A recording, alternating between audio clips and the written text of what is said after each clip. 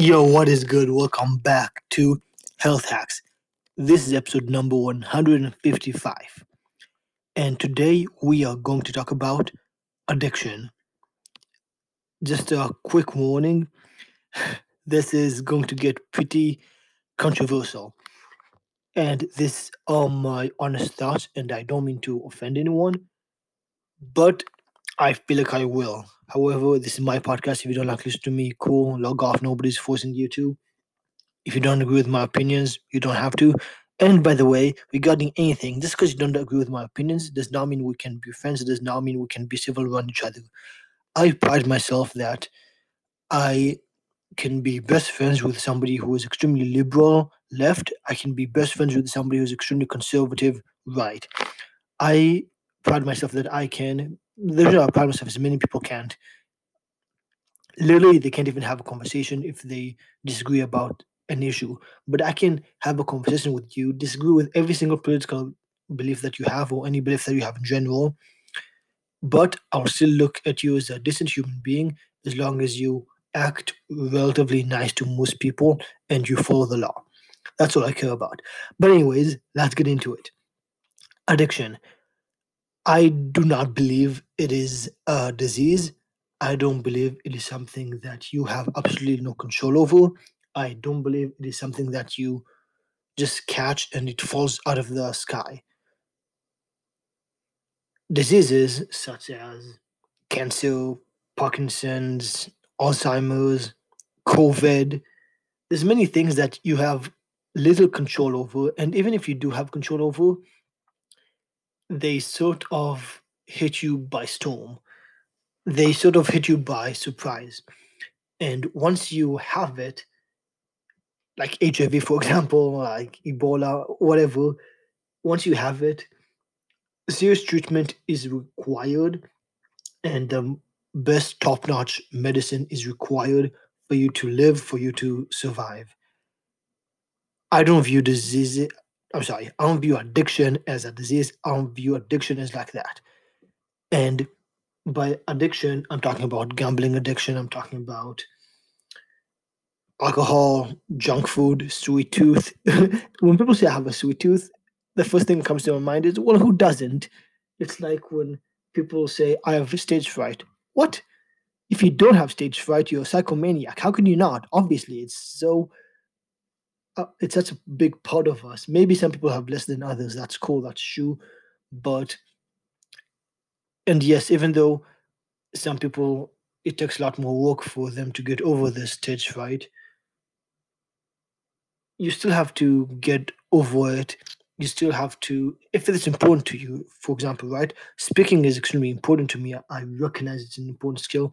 So I'm working on it. And I believe I am not significantly above average. Maybe I'm even below average. I also believe I started out at least as an average speaker, but it's something I'm working on so I can one day become a great speaker and be able to articulate my thoughts in an engaging manner and allow myself to express my thoughts so other people can learn from it. I very convincingly know I'm nowhere close to where I need to be right now, but again, I'm working on it. Well, what was the point I was making? So,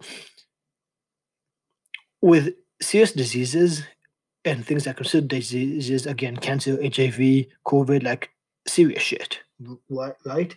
You need medical treatment, and it may be quote unquote your fault, it may not be your fault, but the action that you took doesn't necessarily correlate to you getting the diseases. So I could just literally be walking around the mall and touch an object, and then with my hand, and then with my hand touch an object, touch my face. I'm sorry, let me say that again because I was confusing. I can literally be walking around the mall, even if I'm wearing a mask, touch the railing, and somebody who had COVID touch the railing before, and then with my hand I put my hand on my face, and then I have COVID. Or I could, I don't know, have sex with somebody who I don't know, and then I'll have HIV. But there's certain things that, yes, certain actions did lead you to have the diseases, but many times you could do the diseases and they'll be harmless. It wasn't obviously nobody has the intention, but you didn't really have a conscious choice for you to make whether you have the disease or not. I don't believe that is the case if you have an addiction of alcohol, if you have a gambling addiction, if you have a junk food addiction, if you have a sweet tooth. Firstly, I do acknowledge that getting addicted to all of those is extremely easy, even like compulsive, and you can arguably conspiracy theories, but arguably society wants you to get addicted to those. But I am not going to say, and by the way, other than alcohol, like gambling, I'm not saying I've been strictly like extremely addicted, but I can definitely see how that is extremely addictive. Junk food, I can definitely see how that is extremely addicting. Having a sweet tooth, I can definitely see how eating a bunch of sugar is extremely addictive. I've never seen alcohol like that, but 3 out of 4 examples I gave, I can very much see and personally experienced how they are extremely addictive. And arguably, I was addicted to 3 out of 4, not alcohol, but the other three: the junk food, the gambling, and the sweet tooth. However, I had enough self control, I took enough personal responsibility. And yes, I didn't go that far in my quote unquote addiction, but I always knew that I have some type of choice. And there's an argument that, by the way, I know this conversation will be way more, it would be way better if I had another person to bounce thoughts off, my thoughts from, so we can go back and forth and they could tell me all the counter arguments so I can explain myself. Because right now I'm just thinking about counter arguments that I can think of myself, but I'm sure if you who are listening would have a conversation with me, hopefully there won't be yelling. We can have an appropriate discussion, and I'll listen to you, you listen to me, and I could think about or answer objections that I have not thought about myself. For now, I'm just thinking about objections that I think people might have. So when people say there's a predisposition, hey, that might be true, but still you can control it. It is not possible for me to drink alcohol if there's no alcohol in my surroundings. For me to have an alcohol addiction, that means that I have to wake up, get dressed, go to the dealer, go to the liquor store, go to wherever liquor exists, purchase it, put it in a bag, go back home, open the bottle, get a cup, pour the drink, and then drink it. Like there's a lot of steps. There's a lot of conscious, deliberate decisions you have to make for you to acquire that substance, that drink. You have to physically go to the casino to gamble. Or I guess you can physically open your phone and gamble, right? You have to purchase junk food. You have to purchase sweet things. But if they're not around in your house and you lock yourself, then you can't physically have it. Because there's people who I know that they say they're addicted to smoking, and they might be addicted to smoking in their head, and they truly believe that if they can't smoke for 6 hours, then they can't do anything. Maybe even 10 hours. If 10 hours is the max, if they can is the max that they can't survive, they feel rigidity. There's nothing they can do.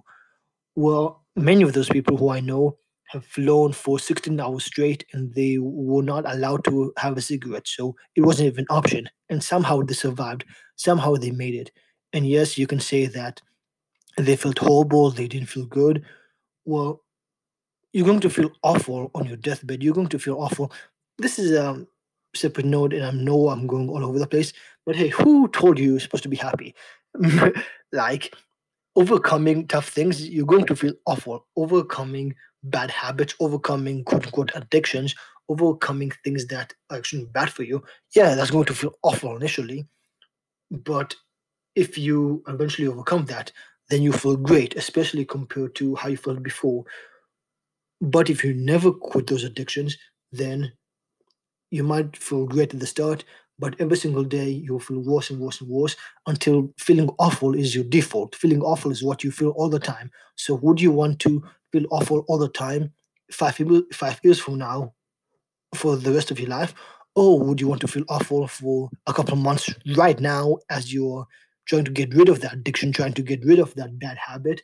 But after you successfully gotten rid of that addiction, of that bad habit, then you will feel great or at least better for the rest of your life. This is basically synonymous with the talk of delayed gratification. Do you want to have an okay life right now and an amazing life later, or do you want to have a good life right now and an awful life later? Delayed gratification will make a huge difference in your life. Delayed gratification basically means quote unquote what sacrificing how comfortable you are right now to make your life even better for the future. And ideally, some things that you do are not really a sacrifice. They're a sacrifice for some things, but you can still feel good and you can still progress at the same time, which is why generally I encourage that the majority of what you eat is tasty and healthy.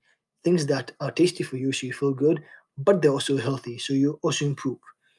If you hate running on the treadmill, for example, but you want to have good cardiovascular system, you want to have a strong heart, then you can act in a way of delayed gratification. You can sacrifice feeling happy by running on the treadmill and then have good cardiovascular system in the long run, or you can play soccer or basketball, for example, which also requires you to run. But just because it's a game, it sort of distracts you from the fact that you're running. So you might actually enjoy during the time that you're playing.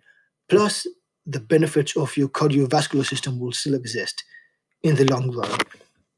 So the term delayed gratification might be, I mean, it is necessary for success, but it might be slightly misleading because you can definitely achieve what you want to achieve while still being happy. You can definitely go in the progression towards your goal while still being happy. And I recently listened to somebody who was mocking the fact that people say that alcohol is a disease, and the way he was mocking it was saying that he thinks that okay, if alcohol is a disease, then I must say stealing a disease is a disease. I have a stealing disease, and when I go to the store, I can't control it. I buy things, I take things without paying for it, without buying it, even though there's things I don't need, even though I have plenty of money to pay for it. I have a disease, so it is not my fault. Even though I'm taking no personal responsibility, obviously this is him being sarcastic, right? Even though I take no personal responsibility, I go to the store, I grab an item I don't need and an item I can pay for, but I choose not to pay for it. I hide it, then I go out of the store. And if you think that I'm stealing and it's my fault, you're wrong. This is a disease and it's not my fault. So he was basically mocking the fact that, listen, okay, he's basically mocking the fact that people argue about diseases, and I do acknowledge that diseases can be. I'm sorry about the fact that it's an addiction, and I want to separate disease from an addiction because disease I feel is like a serious thing, and sure, addiction can be a serious thing, and I don't ignore. I acknowledge that it may be extremely difficult to stop. However, firstly, there are people who got out of it. There is support groups, and I'm not saying support groups are not legit. I'm not saying that it is going to be easy to get out of your addiction. I'm just actually saying it's possible. Many people will hear this message and take it as a negative and take it as me trying to make fun of them and will take it as me looking down on them. However, I want you to take it as an empowering statement that or as an empowering message that basically says sure, you might feel like you're addicted to something, but you do have the power to change. You have more self control, you have more self reliance than you realize. You can really control the destiny of your future if you choose to make the right decisions.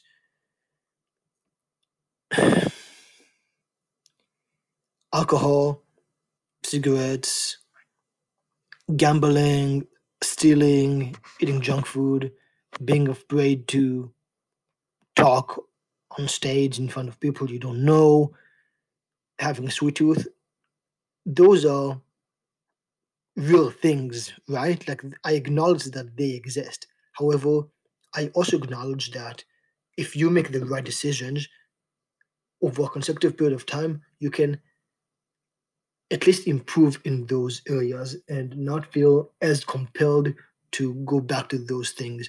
If you really think about every time I eat this, every time I perform this action, every time I drink this, every time I just perform in a certain action, I am going to not only disappoint myself, I'm going to disappoint other people. I'm going to really let myself down and other people down. And every time I don't do it, every time I choose to go to the gym, every time I choose to run, every time I choose to replace that bad addiction with a positive addiction, every time I choose to replace that bad habit with a good habit, I'm not only making myself proud, I'm making other people proud.